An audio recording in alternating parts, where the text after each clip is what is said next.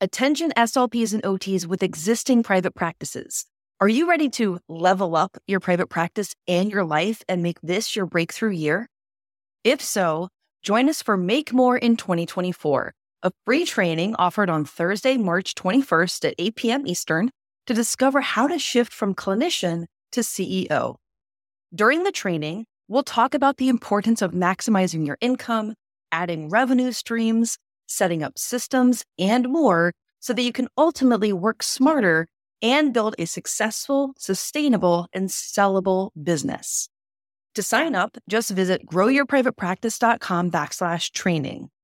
Don't miss the chance to learn how to effectively navigate the growth phase of the private practice journey. See you on the training. Hello, and welcome to this edition of the Private Practice Success Stories podcast. On today's episode, I'm going to introduce you to two private practitioners who own their private practice together, and yes, they are sisters. Their names are Sarah Hamill and Stephanie Izzy. They started their private practice because they were unhappy with the services that kids were having access to in the Providence, Rhode Island area, and so they started their own private practice and actually run their private practice as a nonprofit, which is something they talk about on the podcast. So stay tuned for information about that in this fantastic episode with Sarah and Stephanie. My name is Jenna Castro-Casbon. I am part of a group of private practitioners who have taken client care into our own hands. We are skilled clinicians who pride ourselves on providing high-quality care to our clients and their families. We are fighting against productivity requirements, administrative red tape, and unnecessary restrictions. We started our own private practices to take control of our professional and personal lives, of our schedules, of our incomes, of our future. We work hard for our clients, but on our terms. We believe in helping others, but also helping ourselves. We are not interested in competing with each other because we hope we'll all make it. We are successful private practitioners, and these are our stories. All right, so this is a very special episode of the Private Practice Success Stories podcast because not only do we have business partners, but they happen to also be sisters. So before we dive in, can you guys share your names, your location, and the name of your private practice? Sure. I'm Stephanie Izzy. And I am Sarah Izzy Hamill, and we live in Rehoboth, Massachusetts, which is right on the line, but our practice is located in North Providence, Rhode Island. And it's called Access Speech Therapy. There you go. Fantastic. So I have just so many questions for you guys, but before we dive into the questions, can you guys share like what your early careers were like in speech pathology or something else? I think one of you might be a little bit of a career changer. So share about your early careers. Here, I'll let you go first because it's... Okay. So Sarah, hello again. My undergrad is actually in voice performance. I sang opera in college and I still dabble, but I was a vocalist until I finished undergrad and had a conversation with my mother on vacation at San Francisco, actually. She's like, okay, you're graduated. What are you going to do now? And I knew I had to go to grad school to do something because I didn't think I would be good at Starbucks, which is where a lot of my singer friends went. So it was either nursing or my mom had a friend that was a speech therapist. And I was like, that's cool. And there's that whole voice connection. I ended up hating voice. It was like my lowest grade in grad school. It was my worst class. But I ended up very far from where I thought I would go right after school. After I graduated from Mass General Hospital Institute, I bought like 17 pairs of scrubs. And I was like, I'm going to work in sniffs forever. I love brain injury. That's my life. And one Columbus Day weekend, and this is so bad. You know, I love everyone that works in a school. I did for a couple of years, but one Columbus Day, my mom was sitting on the couch. She was a teacher for like 30 years. And she's like, where are you going? I'm like, I'm going to work. Aren't you? She's like, no. And I was like, oh my God, what am I doing? That's when I realized like I was killing myself working, sitting in my car and crying because all my patients were dying. And just the culture was it was such a bad first job, the SNF. Like the culture was so soul crushingly, coldly corporate that I just felt very deflated and I knew I had to go. I knew it wasn't for me. The time wasn't for me. The population wasn't for me. I also wasn't good at it, I realized. And I thank God every day I didn't actually hurt anyone, but like at dysphagia, I felt very scared a lot of the time. It's just not for me. I ended up in preschool, and that's where I'm going to stay the rest of my days because that's where I belong. When you recognize that what you thought you wanted wasn't actually the reality of what the situation was, and then it sounds like you pivoted to, a much better population for you. It was funny because my first job was in Providence, Rhode Island. Our mom was a teacher in Providence for her entire career. I actually ended up working at a preschool room that was housed within her elementary school where she had been all those years. So the last year she worked, I overlapped with her. So I would go bring her coffee. It was really fun. It was right after Christmas in, I think, 2013. Yeah, because that September I had gastric bypass surgery. That's a whole nother episode. But in March of that year, I had applied to, I think I only applied to Providence schools because I knew they had a bunch of openings, and it was the middle of the school year and it was kind of a kerfuffle of a time. So I was like, I know I can get in Providence. I'm just going to apply there. The person who was in charge of hiring for speech paths, her name was Dawn. And if anyone listening is from Rhode Island, she's very Rhode Island. She just has a heavy Rhode Island accent. She's just a scream. I love her. She's a very, very nice woman. I think she has since left. But anyway, she said to me, my interview was, okay, this is an inner city. This is very high needs, underserved, 7, 8 openings at any given time. I have 2 openings right now. I have King and I have pre-K. Which one do you want? So King was an elementary school. And then there was pre-K. I had never done pre-K. I don't think I'd met a preschooler in any of my placements. And I was like, I don't know, that sounds fun. Let me do that. And it kind of put me on a track to where I am now. I love it. Yeah. Nice. Okay, so that's your track. That's my track. That's your track. All right. Share your track, Stephanie. So I spent a very long time in school. I was a professional student for a long time. Mm-hmm. I actually did research in biology, and I was getting a PhD in genetics while Sarah was going to grad school for speech. And Sarah was a voice student. I was in New York going to school, and Sarah was a voice student. She needed some help with some of the more science-based classes. So she asked for my assistance on that, which is how I got introduced to the field. So I would read some papers. I think you were taking research science. Yeah. Oh my God, that's right. Research and design. That class almost made me have a nervous breakdown. And I was doing research, so I was able to help, but it was really interesting. So I read a lot of the research in the field before I decided to make the leap. So defending my dissertation in genetics, I looked at the job market for speech, to be quite honest. And I was sick of writing grants and moving from place to place and wanted to kind of 14-hour days. Yeah, we still do that, but yeah, actually. But so I decided to make the switch into the field of speech pathology. So that was really, really fun. And I kind of had a similar track. I got a job in the Providence Public Schools and, had thought I wanted to be more medically based, and then got a job in the schools and loved it. But I think we had both started out talking immediately about what we wanted to fix. And then eventually decided that it was easier to fix it from the outside than from the inside. So I like it. See, though, the path to leaving our full-time jobs in Providence, it was very difficult. It was crazy. I mean, honestly, both of our leaving the district was crazy. Yeah. But for the better. Yeah. Oh, yes. Absolutely. I mean, it's difficult. It's very hard right now. And I'm sure we'll get to this, but when did you leave Providence? May? Yeah. Yeah. So this is pretty new for us having full time. Yeah. We were doing this part time since 2017. Yeah. our private practice. And then we saw that it was succeeding, and it was kind of the time to jump in or let it continue to be a part-time thing. So you guys started on the side of your jobs in the school. Mm-hmm. So what did that look like? It looked like kind of a couple of clients after work. So a lot of like, when we started, what do we have? 2 kids?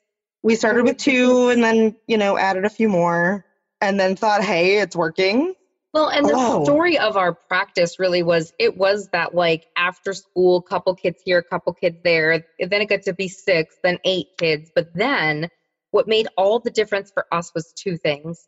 One of them, and I noticed in the, looking over the list of questions, one of them was, what did I wish I know? The one thing, if I could tell anyone thinking about this one thing, it is, I will give you his phone number. We found a biller. We found someone to help with billing. And it's very sad, honestly. Like if I had another life to go fix this, I would. But like the insurance, like the complications of that system are such a barrier to good therapists starting their own practice. And it's very frustrating. And the person that we work with, his name is Jim from Rehab Management Services. I think he's out of Iowa. He's a really cool guy. He's done a lot with like kind of niche, but like therapist education regarding the insurance system. And like I called him actually a couple weeks ago, not very long ago. And I said, Jim, I'm panicking. I'm panicking. I'm not doing well. I'm stressed. I feel like I don't know what I'm doing. People like your staff are asking me questions about our clients that I don't know how to answer. And I feel, so for example, it was something like one of his staff emails me and says, oh, this claim is getting denied because your visits ran out. What did they say was the visit limit when you verified eligibility? And I'm like, when I what? So you don't know what you don't know. Yeah. And that was the scary part. I remember having a conversation as we expanded, I think we should take health insurance because it would open up. So we should actually go back a minute. We're a nonprofit. In addition to being a clinic. We did that for a couple of reasons. One is we saw a need for quality therapy for people who didn't have a lot of resources. There's a lot of underserved populations where we were working in the schools, and we wanted to have a sliding scale and take the state health insurance and work with the families that we were working with in the schools. Like work through some of those barriers that wrap around that you just can't really do, or that outpatient clinics don't typically do. Like in our population, or in the population we were working with, in the city, the barriers might be something like a family might need a little bit of extra support keeping appointments, or we meet some of our families at a library because they don't have access to transportation. So like working through those things, problem solving, being a place where they can get access to other resources, and just spending some of our time talking through problems that are barriers to them, because those are barriers to the children too. You know what I mean? And the other reason that we did that is the loan forgiveness program, the federal government. So we called them and asked them if we were to start our own private practice that was a nonprofit, would it fulfill the requirements for loan forgiveness, which is working for a government or nonprofit organization. And they said, sure, why not? Because I don't know that is going to hold up, but we'll see. Worth a try. It was worth a shot. So we're a nonprofit, and we wanted to take various types of insurance. And I said that would even the playing field a little bit, so we could take some more lower income families or families of various need. And just to point out for anyone who like the connection between that might not be apparent, different insurance companies, here's another thing that makes it super complicated.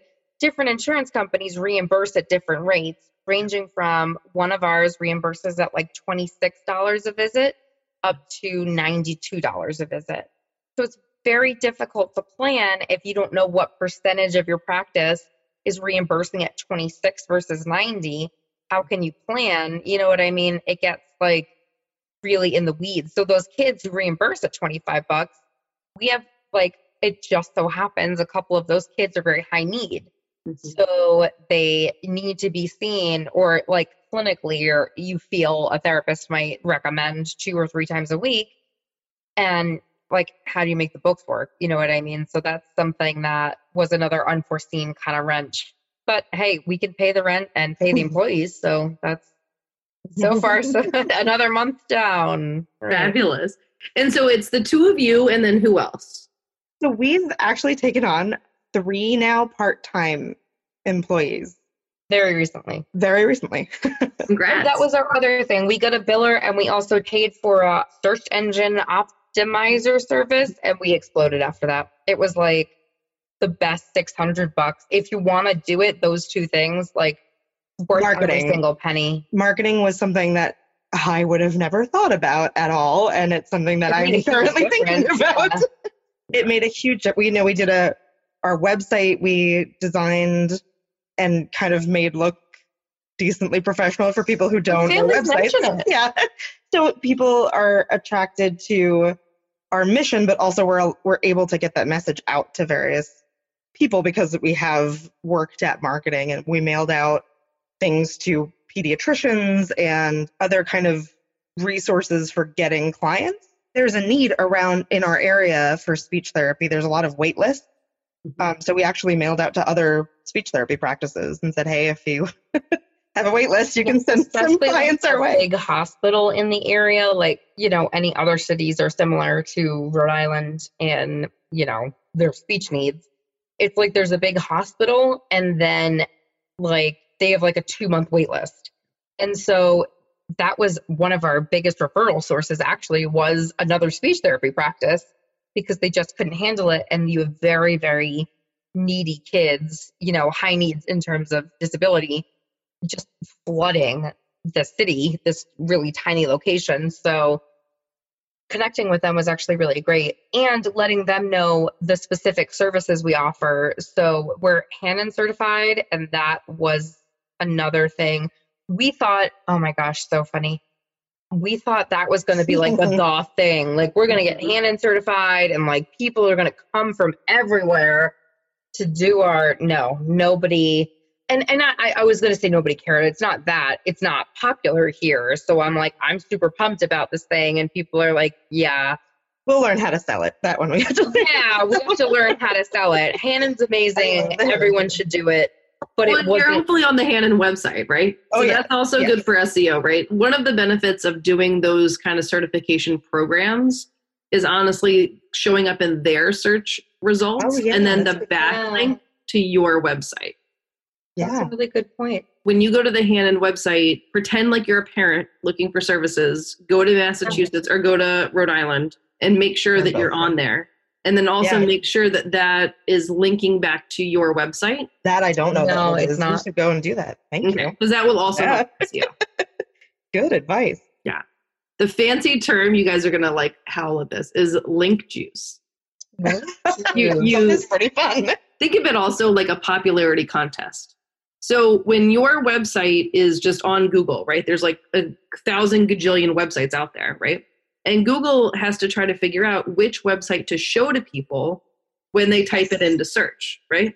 Oh, yeah. So the way that they figure out what to show is by search engine optimization, but also thinking about what other websites are linking to that website. So it's kind of like a popularity contest, right? If another website is linking to you, that's also telling Google, hey, this is popular. We're famous. Yeah, this is worth looking at because other people are talking about it too. Yeah. Right? Hey. Crazy web of bots and spiders. And it's so not what I thought I'd be thinking about. What you become an expert at that you never thought you'd have to know. Ever. See, there you go. Billing, insurance, all these kind of other things. God. A good 9 months of the billing question. We were just seeing clients for free for 9 months that had insurance while we figured out how to bill for it. And I was like, well, this is a very weird hobby. Like, we're just going to work after work. It was very strange. That's not how people presented it to me, at least. Like, when I asked other people, because I asked a couple of friends who had gone into private practice as mental health practitioners, like talk therapists, that is a whole other ball of wax. Their billing is totally different. Like, if someone who's like a social worker or a licensed mental health person, if they're like, oh my gosh, it's so easy. No, 1,000 times no. They are not lying to you on purpose, I'm sure, but it is not such a way as this. That's like on my to-do list that is like 6 pages long at this point. I really want to just write down like steps because I have to do it for myself. Like if I was a year ago, it's because it's not hard. You just don't know. You can't like Google search how to be a clinic manager. You know what I mean? But there's definitely some things that will make your life easier, like knowing what questions to ask. Definitely. And starting to learn that, but then, making procedures out of things, right? Like that's what we're doing now. That's our whole purpose in life right now. Because SLPs, we talk so much about how we hate to reinvent the wheel, right? I hate to reinvent the wheel. I don't want to reinvent the wheel. And yet we reinvent the wheel like all the time. Absolutely. With all kinds of procedures in our practices that we could just like do once, like standardize it, write it down, make a checklist, and not reinvent. Oh my God, it's so funny you say that because that's the struggle right now. We are the queen of Google Drive. And also on my to-do list, Steph just sent me an article about, what was it? What was the title? Conventions. Yeah, naming conventions for files and folders on Google Drive, which is one of our little nightmare scenarios in the making. Because now, like, I'll make stuff and then no one can find it. I'm like, it's in the shared drive. She's like, I'm in the shared drive. It's so dumb. So that's another thing we have to kind of clean up. But it's been fun. It's been fun to bring other people into the practice also. And just non-sisters. Yes, that's right. Very fun. But it's a nice practice and it's a very collaborative approach. So we all kind of meet every so often to kind of share ideas and talk about clients. And I was surprised by how excited those other SLPs were because when we were looking for help, we got too many clients basically, and we couldn't run the business and do the stuff we wanted to do with the nonprofit and see all these kids. So we hired these 2 SLPs, but while we were hiring, we were like, well, we feel awkward because I'm not really like your boss. What we kind of presented was we're looking for like-minded, forward-thinking, intellectually curious, blah, blah, blah. And we found these 2 therapists and we were like, hey, if you ever want to co-treat, if you ever want to get, coffee and talk about your clients, like that's something we want to foster. So just thinking about how to promote clinical excellence and what that means and how we can do it together. It's really cool. It's really exciting to, like I just had a therapist a couple hours ago. Can I call you? I'm thinking about one of my kids. And I think a lot of therapists don't have that in other private practices. And in the schools, they end up very isolated. So that's been a really exciting part, I think, of this process. I like what you said, that you essentially led with your values. Yeah, and that's been, I think, huge for us and really what's driving the ship, steering the ship. And that's really how the whole thing got started to begin with, was because Stephanie went first from Providence Schools, and we'd always had this practice, but when we got to the point where like we didn't leave our jobs because the business got successful, we left because it was so broken and we were getting so maybe not. Well, no, but it's not Providence. It's but the school, in general. Yeah, the special education system and how they deliver speech therapy services in a lot of areas. There are some really great examples, and there are some big systemic issues that we just couldn't tackle with the high caseloads and the isolation and all of those. Like, there's not enough power in speech therapists necessarily to fix it, really. So it was, someone gave me a good phrase and I can't quite remember it, but it wasn't like emotional fatigue or ethical fatigue. It was like, she didn't like the phrase burnout. She was like, I don't like the phrase, she's like, I don't like the phrase burnout because it puts the responsibility on you that you just couldn't handle it. But what really happened is you just couldn't face practicing in a way you didn't feel was up to your standards for so long. And nobody practices perfectly all the time. I still, like, it's a struggle at times to be your best self, but at least you can practice in a way that makes you feel good and that you've Well, what done. it was too is that I remember in the beginning with our first couple of clients, we were so genuinely excited. It was like that grad school level of excitement at how quickly they were making progress. And then it was like, well, yeah, of course they're making great progress. You see them with their super dedicated parent an hour a week alone, and they're one of 2 kids you have. Of course. But wouldn't it be great? Just evening the playing field, I guess, because so many kids are getting much less than they deserve and they are entitled to. So anyway, when we left, just left our full-time jobs, we kind of just jumped in with the idea that we were going to show what might happen if you just let therapists do what they could do. You know what I mean? And how awesome that can be. And the results have been amazing, honestly. Our kids are doing great. I think all of them. Also really focused a lot on not just direct therapy, which we do, but we had the families. So all of our therapy sessions have either families or teachers in them. So sometimes we go into schools and work with teachers and students, and sometimes most often we work with the families. And so we're really acting as direct therapists and coaches. Reach out to other service providers. So if kids have PT, OT, whoever, we try to really do a wraparound service. A lot of ABA therapists that we work with to kind of bridge all of these practices together. So that's been part of our practice. That's been really successful. Well, that sounds fantastic. I love what you're saying about, you couldn't fix what was wrong about where you were working. So write that quote about be the change you wish to see in the world, right? You guys essentially figured out, I'm sure you were working hard to change it and just couldn't, right? The system was broken for the kids. And so you figured out how can you create your own system. So what does your private practice look like now? We didn't know if we'd have a focus or a specialty, and we don't, which is kind of fun. We have students from just under 3 to adult. We have adult clients also. So we kind of allow therapists to say, okay, I'm really interested in or really like to specialize in this type of problem or client. And we have 22 clients now. Yeah. But in terms of a step back, what we do as a practice, we also have kind of developed a couple of other arms. So we have the clinic, we have Steph, you still see clients. I stopped seeing clients because I do most of the back office-y stuff. And I also just ended up through, again, that's another story for another episode, but I ended up doing, we called them strategic initiatives, some, what would you even call it? What advocacy work? Yeah, thank you. See, words are escaping me.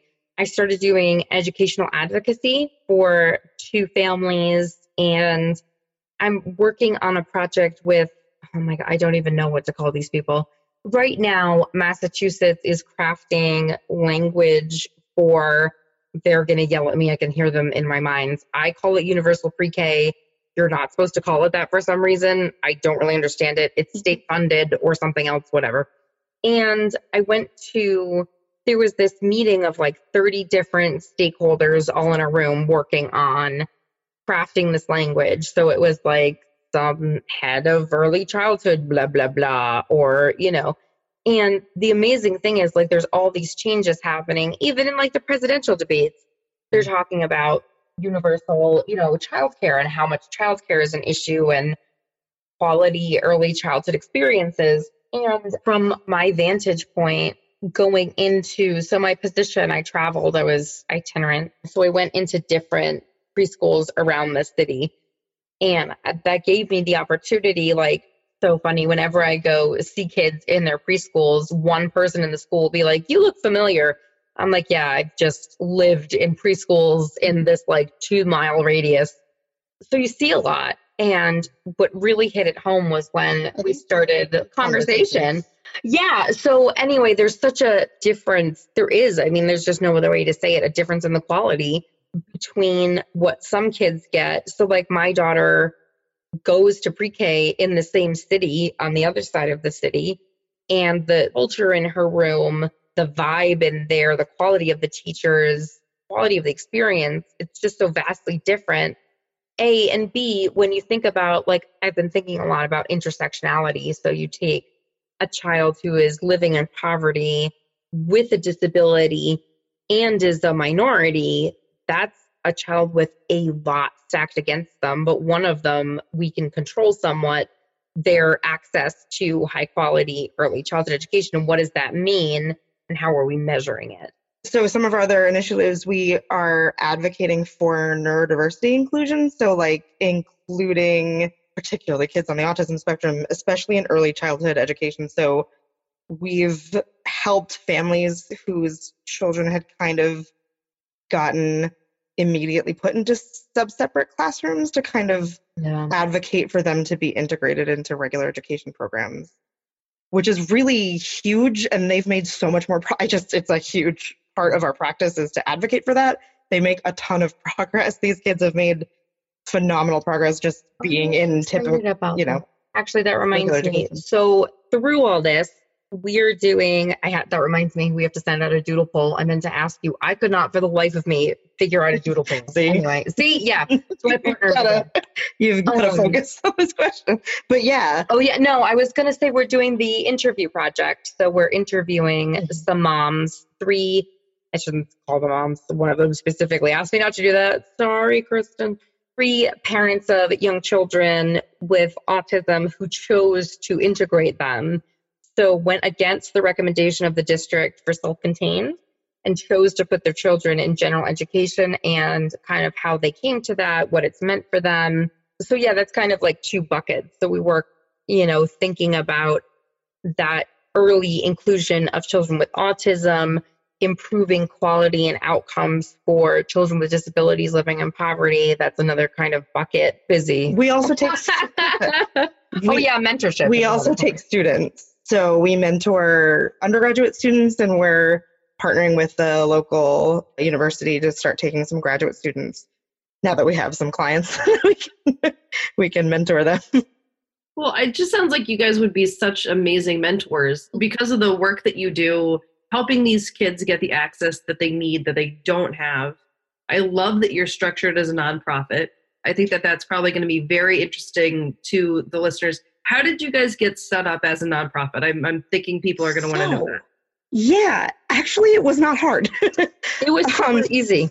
We went to a lawyer first who had no idea how to do it and was very dismissive, honestly, not to get off topic, but we were basically told that it was very difficult for this lawyer who had built his own practice to do that and that we didn't need to. And he told his wife not to start her own practice. So you guys are going to have kids. You're not going to have time for this. So that was that's a quote.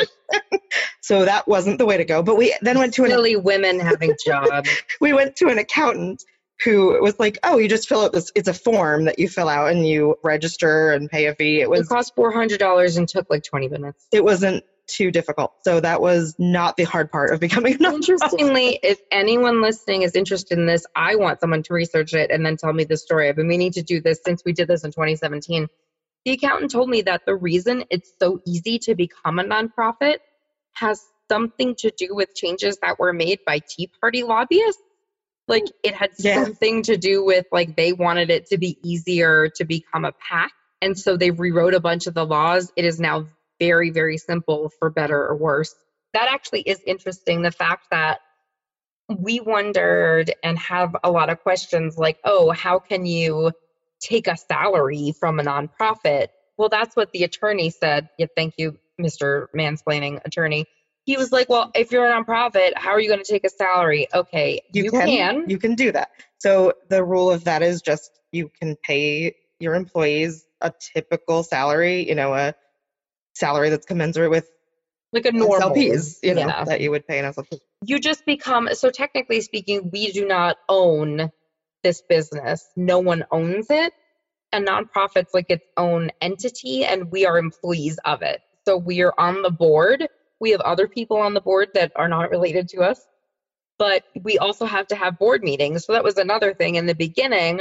We're like, okay, we're a nonprofit, but we weren't really like doing much. So our meetings were like beer with the two other people on the board. Our meetings were really hey fun. guys, now they're very different. They're actually real board meetings with minutes and, there's still beer, but we have a meeting. But we have a meeting, right. So that was definitely a big change. It's different. I looked for other therapy practices that were nonprofits. There aren't. People ask me all the time. There's a lot of people who are very interested and, who live in maybe either more rural areas or areas where, there's just, a lot of grants available for educational supports, especially in rural areas. Grants are a whole other thing I have not figured out yet. Anybody listening, any opinions on grant writing? Yeah, so becoming the nonprofit was easy. Having any benefit from being a nonprofit. That's it. There's no money. If anyone's thinking money is coming, it's not. I'm sure that it's out there. You just have to find it. I literally was like, hey, Staples, can we have paper and stuff? They're like, no, get out of here, or pay for this. So yeah, grants are out there though. I've read a lot of them. They're scary sounding, but I know we'll figure it out eventually too. Well, maybe that's one of the plans for, the next year. Yes. Right? Because it sounds like you guys have lots of plans for the next year. And I love that you're going to start, taking more students. I'm always in favor of involving, students. And I'm just so excited about the work that you are doing for your community and for, these kids who it just sounds like don't really have any other options. Yeah, we love the families that we work with. It's been really fun to have a relationship with a community really around our clients, which has been something that you really don't get if you have too many of them. It's been really fun to develop those relationships. And, we've gotten referrals from families to other families, which is really nice. What are any last pieces of wisdom or advice or things before we wrap up for the listeners? Well, I honestly would say we went over the billing and the planning and management things that are all very practical pieces of advice, but I would have to say that it was really scary to think about doing it, and jumping in was the best decision, career-wise that I've made. It's been a lot of fun and totally worth it. I couldn't imagine doing anything else now. That is, again, for better or worse. You will not be able to go back. I think that it should give us some props. It takes a lot of bravery to admit, and it is scary to look at something, and when you have that realization of this is wrong, that you can fix it. You may have to wonder how you're going to pay the mortgage for a while. We have made it so far. And I don't mean to make light of that. I know it is a luxury to be able, and not to say we haven't put in our time, but it's rewarding. It's great. It's absolutely been a dream, and it's very exciting, and you can be part of a solution, and what you do does make a difference.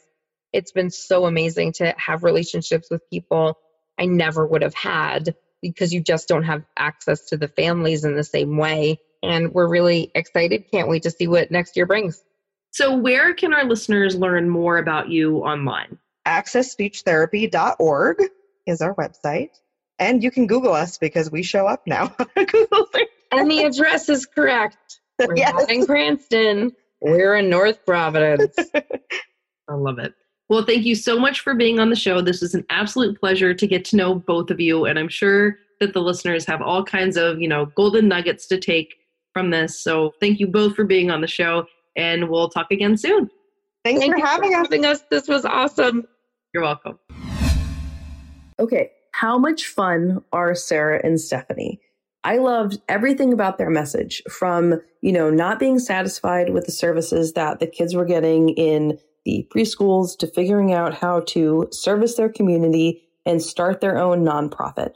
These two are a lot of fun, but they have a really important message about being the solution, right? There's that quote, which I love. I talk about it all the time, about being the change that you want to see in the world. And what these two have done is they worked in the school system for a while.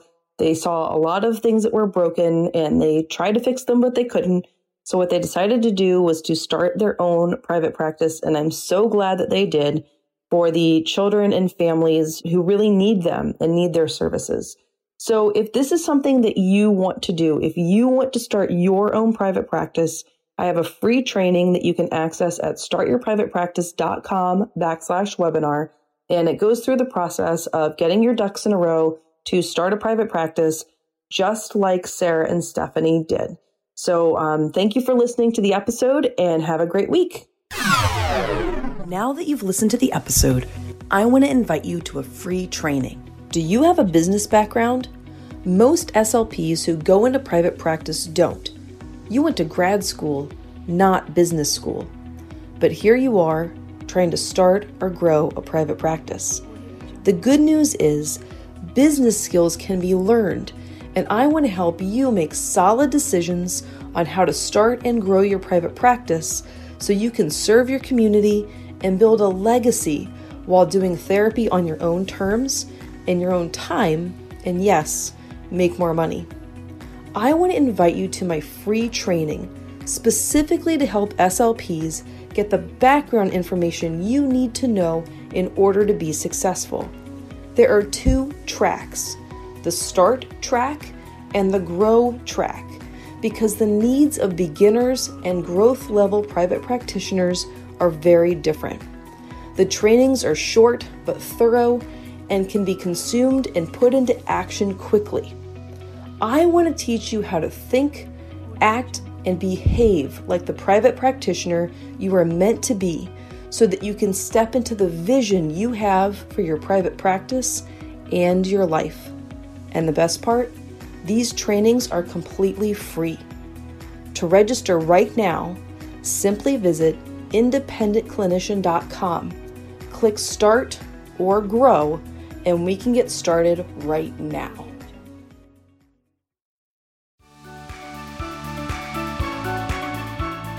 Well, this episode might be over, but we don't have to say goodbye.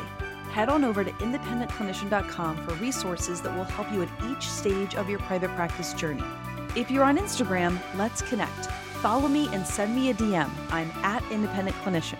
And if you're on Facebook, make sure that you join the SLP and OT Private Practice Beginners Facebook group. All right, off to help more regular SLPs and OTs become successful private practitioners. Let me know if I can help you too.